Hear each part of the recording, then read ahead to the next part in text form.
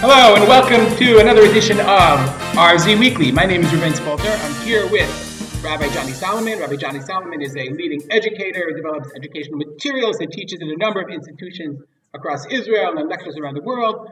Rabbi Mali Brovsky is a social worker and a teacher at a number of seminaries here in Israel. Well-noted speaker, adult education lecturer in Efrat as well. So welcome to you too. I am the director of a program called OTS Amiel Bakihila, which is based in Efrat, sending delegations of educators and artists and Israel speakers around the world. We're going to continue our discussion from last week, but sort of broaden it. We talked about the strife both in Yad Binyamin and in Alon Shvut surrounding the issue of women's Torah, women dancing with the Torah on Simchat Torah. But we want to not talk about specifics in any one community, but talk about a broader issue. And the issue we'd like to discuss is, why does this seem to be happening year after year? And more broadly, why is this issue and women's issues in general, why do they seem to be such a flashpoint within religious communities and within the religious Zionist community? And I'm sure it's the same in America, in whatever flavor it is around the world as well. That whenever it comes to, there are other issues that are much more questionable from a halakhic perspective, of giving aliyot to certain people and honoring different kinds of people, and myriad of other halakhic issues. But suddenly, when it comes to issues surrounding women and their ritual roles in the community, that's a flashpoint that really drives emotional responses, visceral responses, that we don't see in many other areas. The question, of course, is why is that? Why is it so unique in our community? And I'm going to pose this question first to Mali. Mali, what's going on? Okay, so last week we kind of mentioned this, and said I'd like to think about it, and I have been thinking about it, and I came up with an answer that is either going to make everybody happy or nobody happy, because I those are the best kinds, yeah. Exactly. So I would say I want to look at it from the two sides of the coin. One is something that we did mention last week, and I still think there's truth in it, which is that I think when you could say men, but I think it's probably all people, when all people have power and then they feel that the power is being taken away from them, that causes a response. And I think that's like the traditional, let's say, feminist answer, like, the men just don't want to give up their power. I think I'm not going to, I think there's room to discuss that. I think there's probably truth to that in certain situations. But I want to look at it from the other perspective, which was like something that like kind of like a light bulb went off in my head. Like, because Ruby, when you said, but women feel this way too, it's not just men. So then I reflected a little more, and I realized, and I'm thinking carefully, this is a hypothesis that I'm thinking about, but I wonder if one of the reasons why this touches such a nerve, and again, like, please, other feminist women, don't attack me for this. Just say what you're going to say. Okay, I'm saying it. I'm just saying it. Here I go. Okay, ready? Here I go. I think that many people have a very intuitive sense that when you that many people. Well, let me figure out where to start. Okay, people are aware / afraid that if you start playing with gender issues, you're playing with a dangerous thing, because many people have an innate sense that there are gender differences. And I think that and here I am going to say this, I think that Judaism is built on an awareness of gender differences. And when you touch that button, people are like, wait, where is this going to go? And it's almost a visceral and intuitive response. They might not even be conscious of what they're afraid of, but they are afraid. They are afraid that, like, you're pulling on the unraveled thread of a sweater, and they're like, when you pull on that thread, where are you going to take it? And that leads me to, like, so what do you do now, right? So my answer to that. So I was discussing this with a friend of mine. I'll actually quote her because I asked her if I could. My friend Shana Goldberg, who teaches in Migdalos, and we agree that, okay, that's true. But as I said last week, the slippery slide has two sides, right? And so you can't just be afraid of sliding down one edge, And she gave me the analogy, and again, I asked her if I could quote this, and she said I could, that S.D. Rosenberg has said in the Beit Midrash at Migdal Oz, when she was asked sort of about this issue. And what she said is, here in the Midrashah, we teach our girls to run with their Judaism. Like, take it and run, right? Like, be participants, be fully active, develop your relationship with God, develop your relationship with halacha, develop your relationship with Torah, run with it. She said, but we're also aware that at some point, there's a wall. You hit a wall. Now, I don't love the wall image because it's a negative thing, and I believe that the fact that Judaism is aware of gender differences is actually a positive and healthy thing. I think it's good, and I think we're living in a world that, like, we're seeing the consequences of not recognizing that, and I'm firmly on the side of gender essentialism. There are differences, and we have to respect them and honor them. Which, again, doesn't mean that I'm phobic about anybody, but okay. So Esty said, so there's this wall, right? So some of our girls hit the wall, crash into the wall, and then they're like miserable, right? Because like they want to do something, they find that they can't do something, and then all of a sudden they're like, my religious life is over because I can't do X and Y. Some of our girls just keep running and kind of they're running, and they jump right over that wall, and they go so much farther than we necessarily would want them to go, right? Which is like the analogy for people who, let's say, don't see halacha as a boundary, and they're just sailing off into their own world, right? But we are aware that there is this wall, and then the question becomes, what do we do about the fact that there is this wall, right? How do we, as a community... Well, I would ask it differently. Do you see it as a wall? Or you don't see it as a wall. Which is why I don't love the analogy of a wall, because a wall has a very negative connotations, but it's something. There's something there. Here, 1 second. I'm going to ask Shayna on WhatsApp how she would call it. She said, hold on. The wall. Well, while he's doing it, you have the wall is whatever is not going to be mutter and open to them. Okay? So let's just leave it there. Okay? So what do you do? Wait. Let me ask you this, Molly. Is it fair of Rabbanit Rosenberg to encourage girls to run full speed in such a way that ultimately they're going to smash into a wall? Okay, so right. So in her words. Right, but so that's not exactly what she said. What I think she was trying to say is we're teaching them to run. What we want them to do is to run.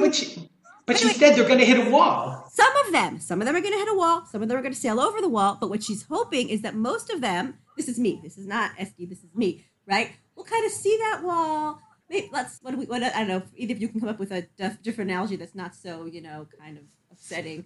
We'll see it. We'll examine it, understand it, walk around it, see it from all sides, appreciate it, see the I don't know, right? That's what she's really training them to do, is to kind of engage with that wall in an intelligent, thoughtful way. And that leads me to the next point, which is, can I just want to clarify, I know that Ruby's a runner. I'm not so much of a runner, but runners hit not physical walls but internal walls where they go to a different whole new level. I'm not that kind of runner. I'm just trying to where their physicality, I guess, gets overcome by a drive and determination, notwithstanding the limits of their body. Yeah. I don't know. Obviously, I wasn't present in the lecture, but there are sometimes physical walls. There's sometimes psychological, emotional walls which can be overcome. Interpret as you wish in each setting, I suppose. But wall depicts one thing in our heads. I think it can mean different things. Correct, and that really, is where how I'd like to see it, which is to engage with the issue of, the role of women in Judaism and how you do that in a nuanced, thoughtful way that holds allegiance to halacha, but at the same time an awareness that halacha can maybe have multiple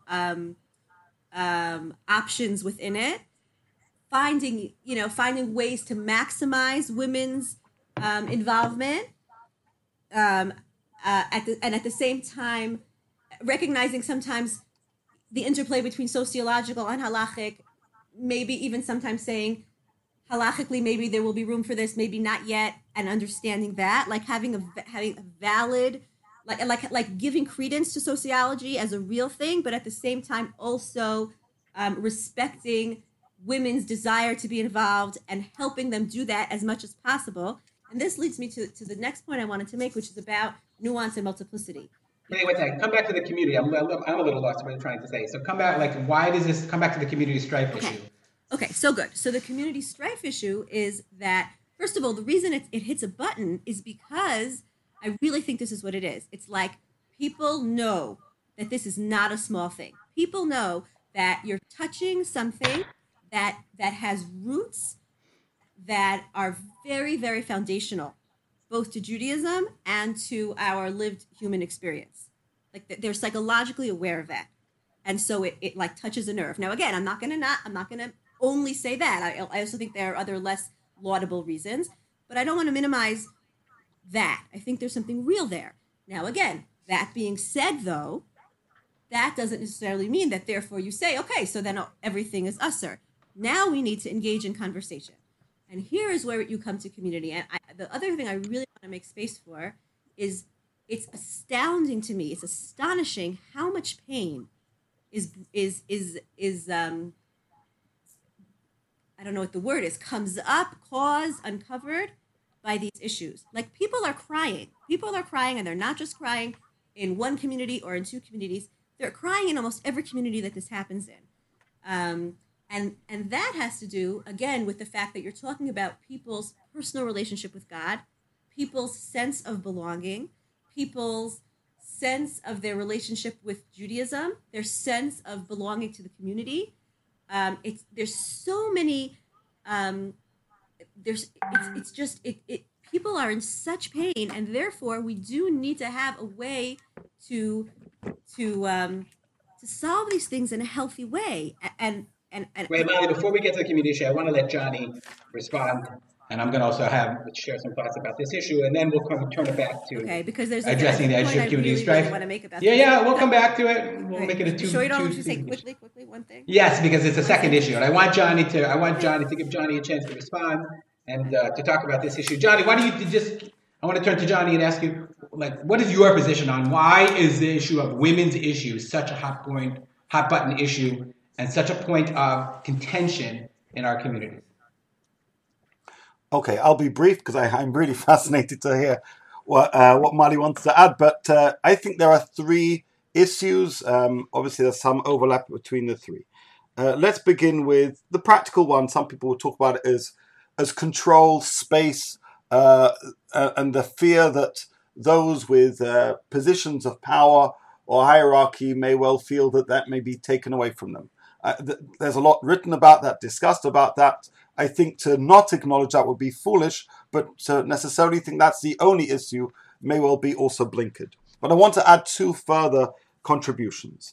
Number two, which is we have a wonderful tradition, a Torah tradition, Torah Shbichtav, Torah Sheba'al Peh, and it describes a set of way of life. And undoubtedly, especially in the last 50 to 100 years, in terms of the role of women, boundaries in terms of inclusion and rights have significantly shifted. I think all three of us would say that's broadly very much a positive thing. But then there becomes almost a disparity between the world that some of our texts describe and the world that we're living in.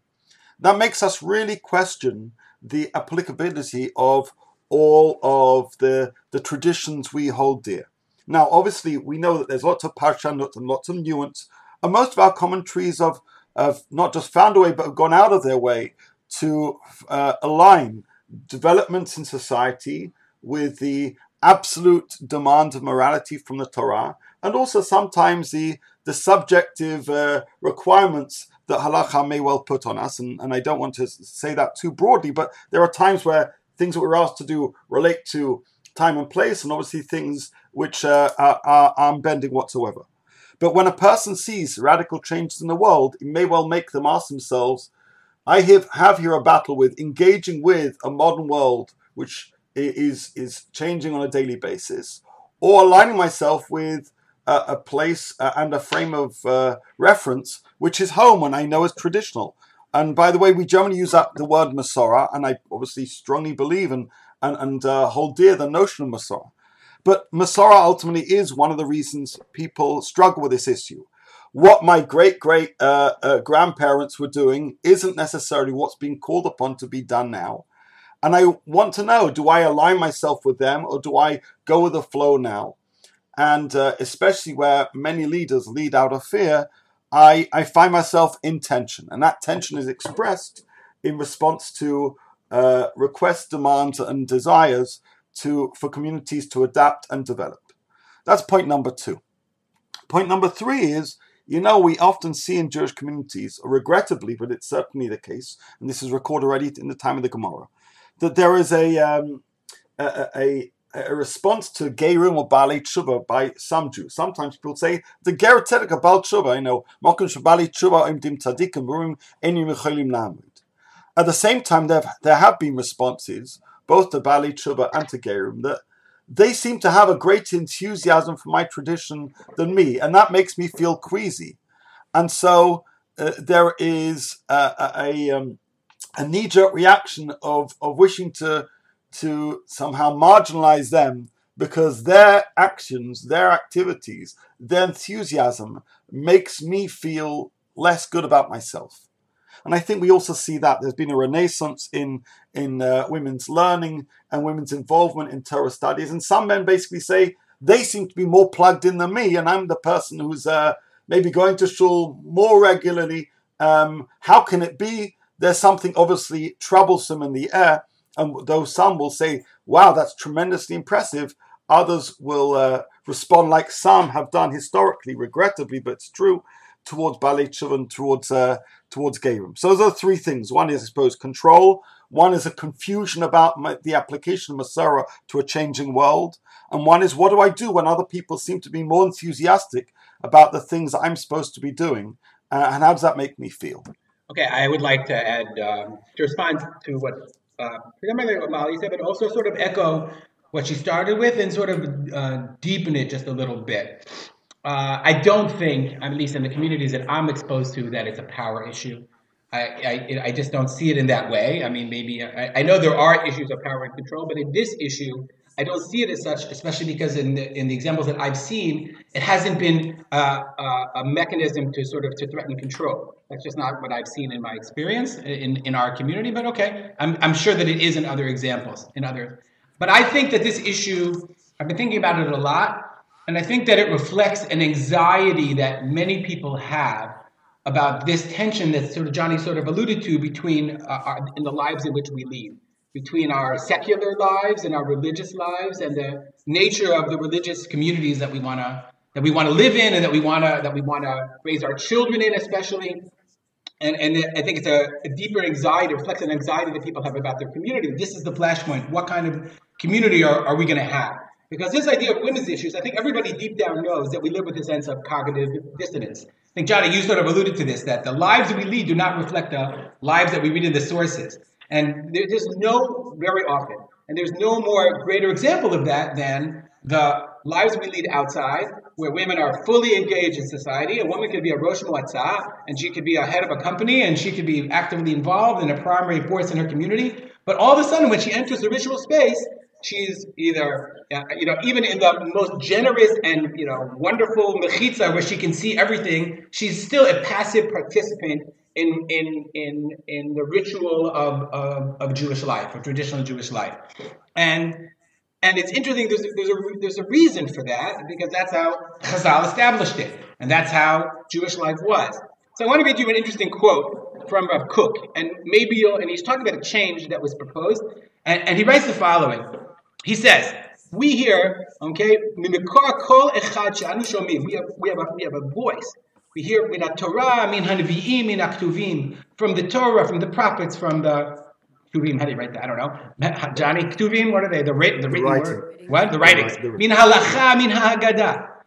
From halacha, from agada. Hamoresh ruach ha'umat kulo. B'tzivyono v'taharato. The spirit of this entire nation, omed neged ha'chidush ha'moderni hazeh, is totally against this new innovation.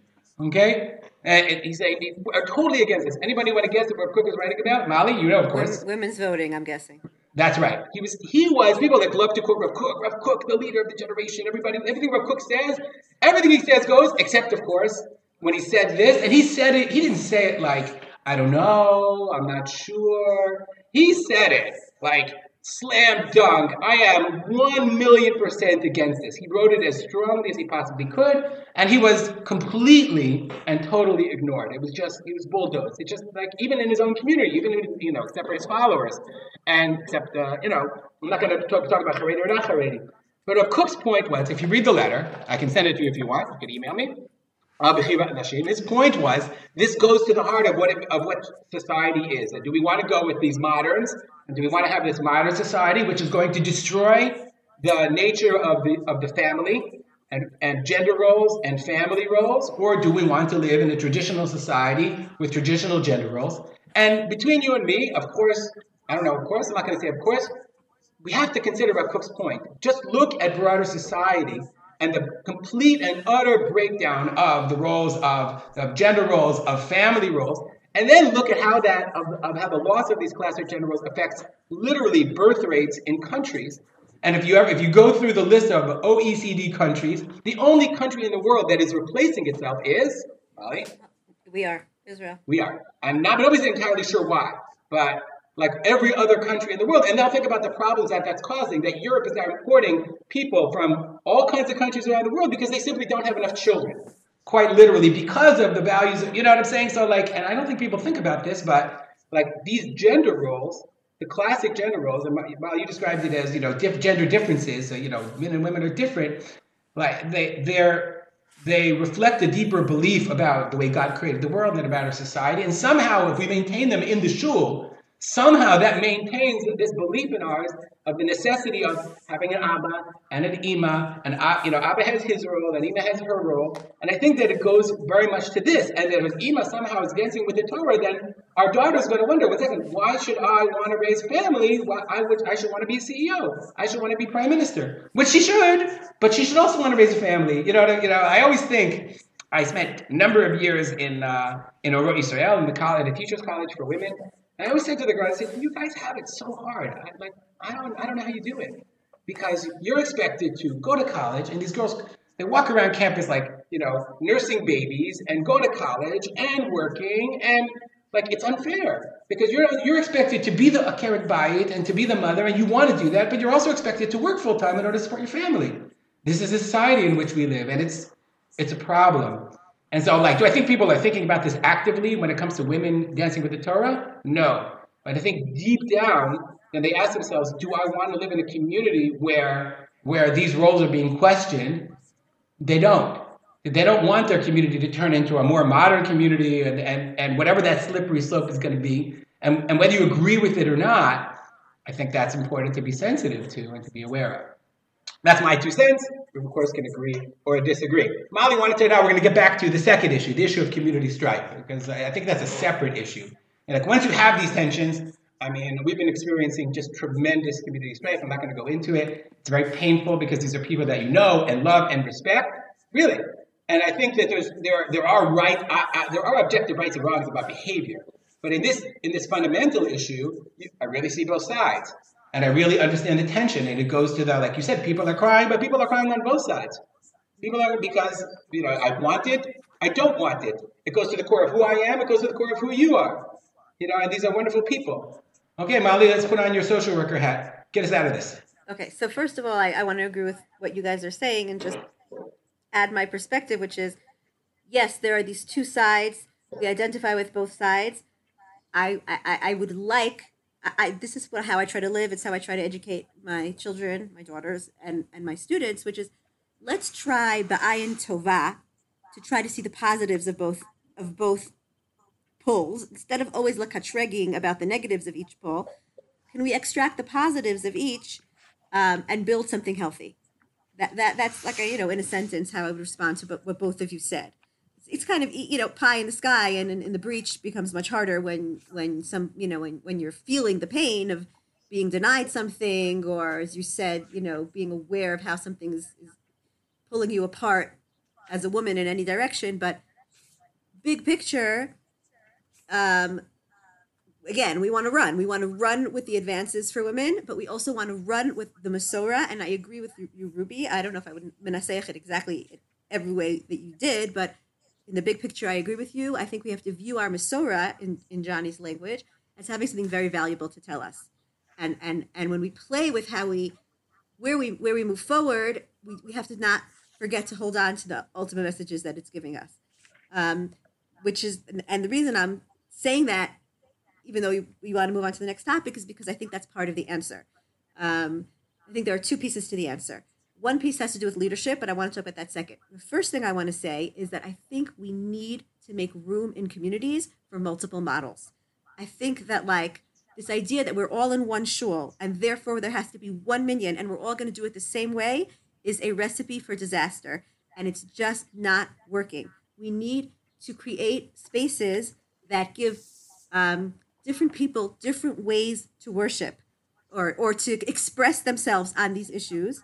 Not just because that's just fair and right, but because first of all, I am concerned with the women who are more conservative, in the sense that again, this came from a conversation I had this morning with a woman who in many ways is very educated and very mitkadem, but she's like, I know there's something in me that I just want my shul to look the way my father's shul looked and my grandfather's shul looked, and I don't need a Sefer Torah. She actually does something even more surprising than dancing with Sefer Torah. But these women, A, deserve a space, and B, have something to teach us.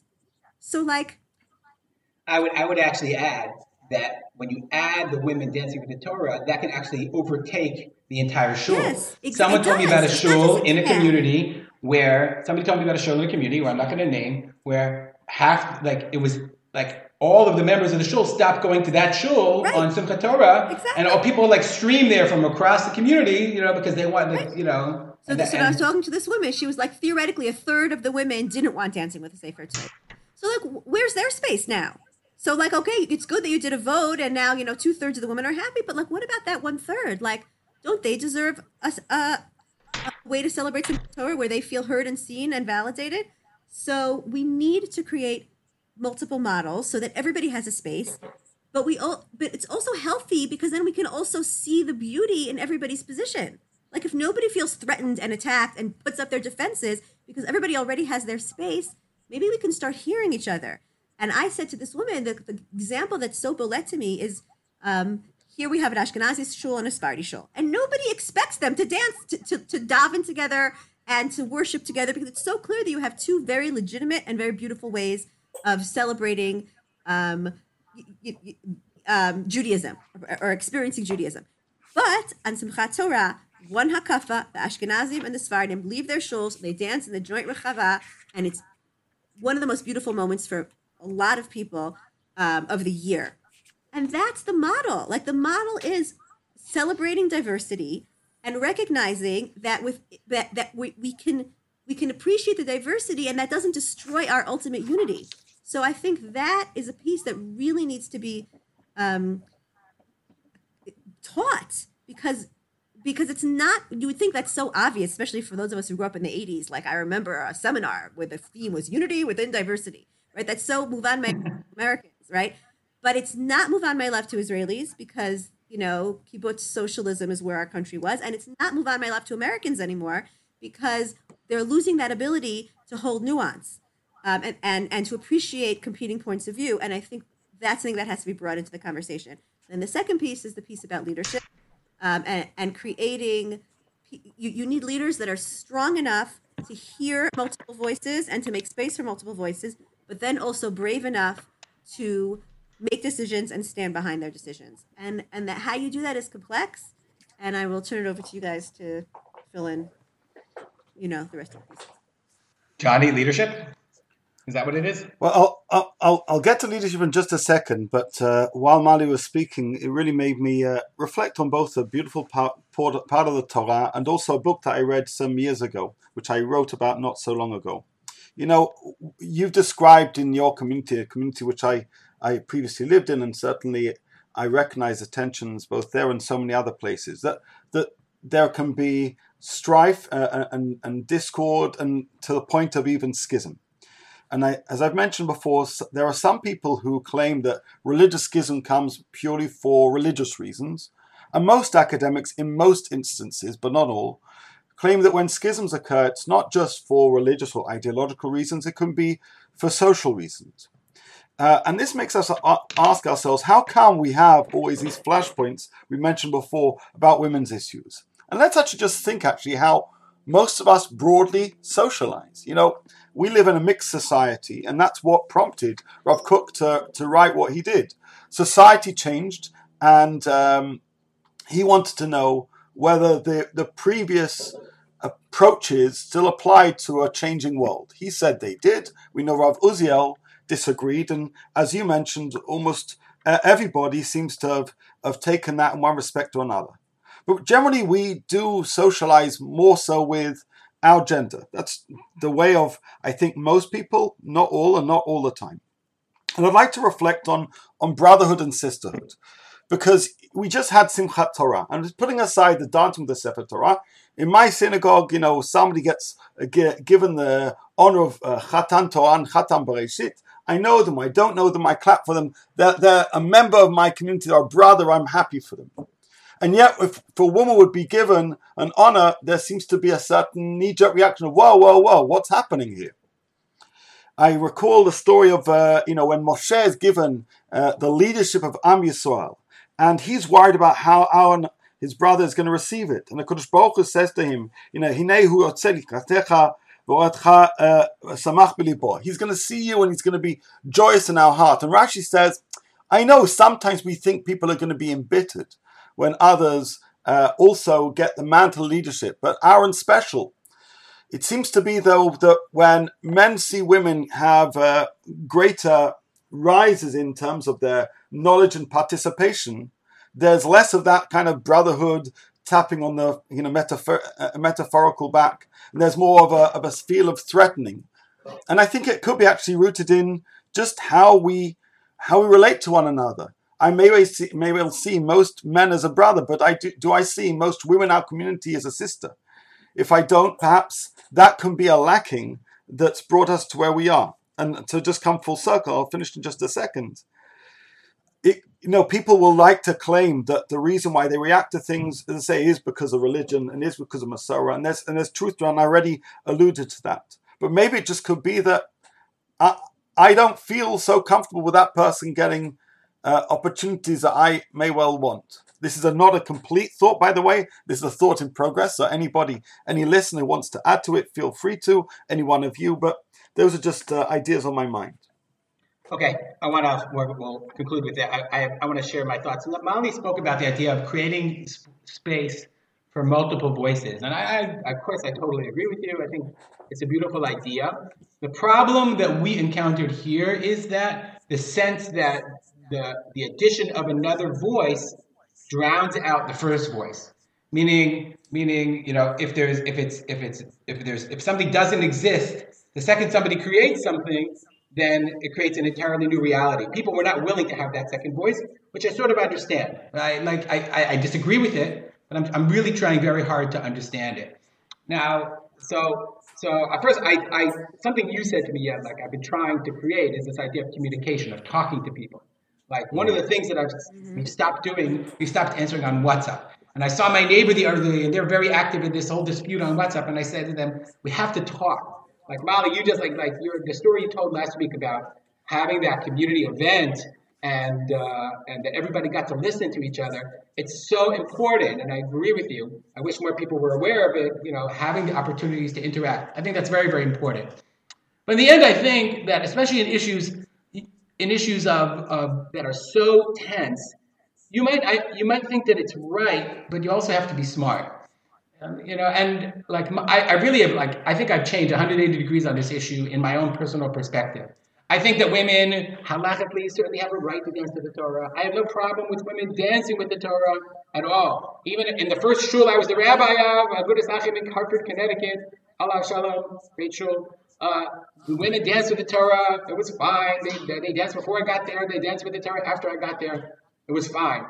But in Yad Binyamin, maybe they shouldn't do it in the public space.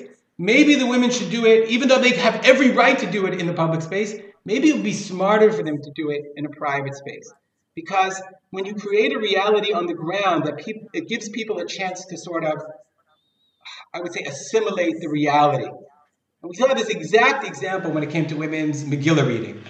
Yes, Megillah reading, no women's Megillah reading, blah, blah, blah. It was like a whole thing.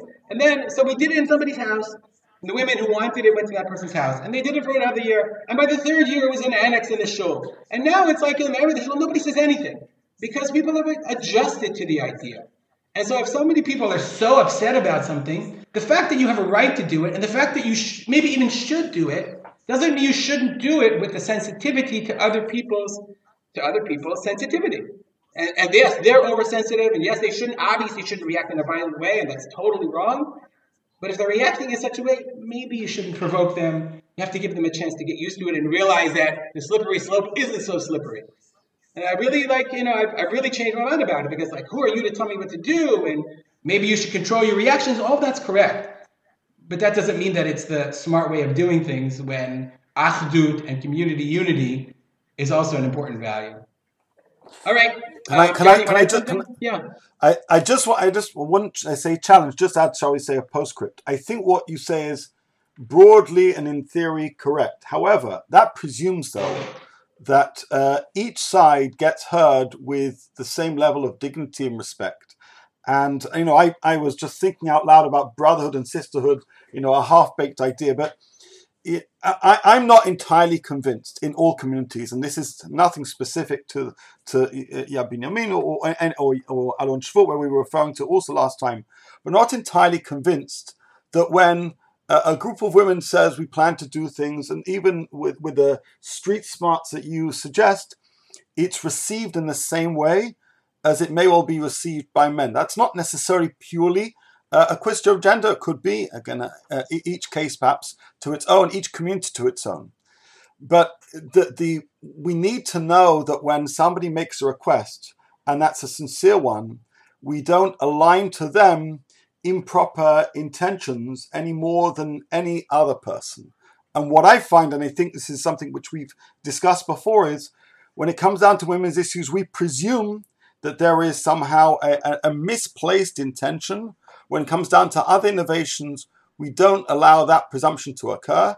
And so the general natural way of growth and naturalization, familiarization of new trends becomes much trickier in this respect. But I'm telling you, Johnny, I just gave you an example of a women's issue that was a flashpoint, and that over a very short amount of time just became de facto. In many correct, but again, without getting specific, as you know, that was changed. That may be, but as you know, that the plan in Simchat Torah was supposed to be in a different building, and it was blocked, and that's why the whole issue rose. Meaning that should have happened, it didn't. It didn't suggest something else. I disagree with you. It was in a community building, and the Rav of the Yishuv had said it should be in a community building, in a private home. Okay, can I just say one thing? Yeah, go ahead, please. I don't want to get into specifics, but no. I think you're both right. I think what you're saying, Ruby, is also true with the larger mechanism of halacha, and this is what I always say. I say, the reason halacha worked for the past 2,000 years is because it has a very careful balance of innovation versus preservation. And so it's slow, but it eventually works. And that's actually very frustrating for women, because it means that things are going to be slow. And I agree with Johnny that we have to be careful that the slowness is the Ruby slowness of wisdom and preservation and acclimating in a healthy way, and not the what does happen that Johnny is describing, which is the unhealthy slowness of suspicion and fear and false attributions and maybe even power. So this is what we have to work towards. By the way, Johnny, in terms of what you said about men, there's an article by C.S. Lewis where he talks about men. Talks about men liking to be in clubs. And he says, men like to be in clubs. Men like to be in men's clubs. It's not because they're misogynists. It's because they like it. Women also like to be in women's groups. And we call that shul. Right, exactly. So I think both genders or sexes, whatever word you want to use, have to be sensitive to the fact that leave people also the place for their clubbishness. That's also healthy. If you open everything up and everything becomes egalitarian, first of all, the men are going to stop coming. That's what's going to end up happening. We don't want to create that. So therefore, we don't allow spaces for women. But maybe we have things that are just for men, things that are just for women, and ways in which we afford both men and women opportunities. But Johnny, your what you were saying is actually a true thing, and I don't think that as women we should be like, oh, those stupid men, they just want to exclude us. No, there is something called clubbishness, and it's, I believe, legitimate, both for males and for females. Again, with the caveat that when you create your club, you're not therefore excluding the other gender from having either a parallel experience or a joint experience. Okay, I think this is a great place to stop. If you want, Molly, can you send me that article on the C.S. Lewis quote of the men thing? I read it in college, but okay. All of his books. If you want the Rav Kook article, email me. If you want to just get general great knowledge, email Johnny because he's got all this wealth of everything knowledge. We'll stop here. I want to thank Molly and Johnny for their time. I want to thank my son, Petachia Spalter, for creating our music. Anybody else that I should thank? I always end off with this way. Thank all of you for listening. We actually would love to hear from you, to know who's listening, or listener feedback if you have any. We'd be happy to respond. Okay, everybody, have a good week. And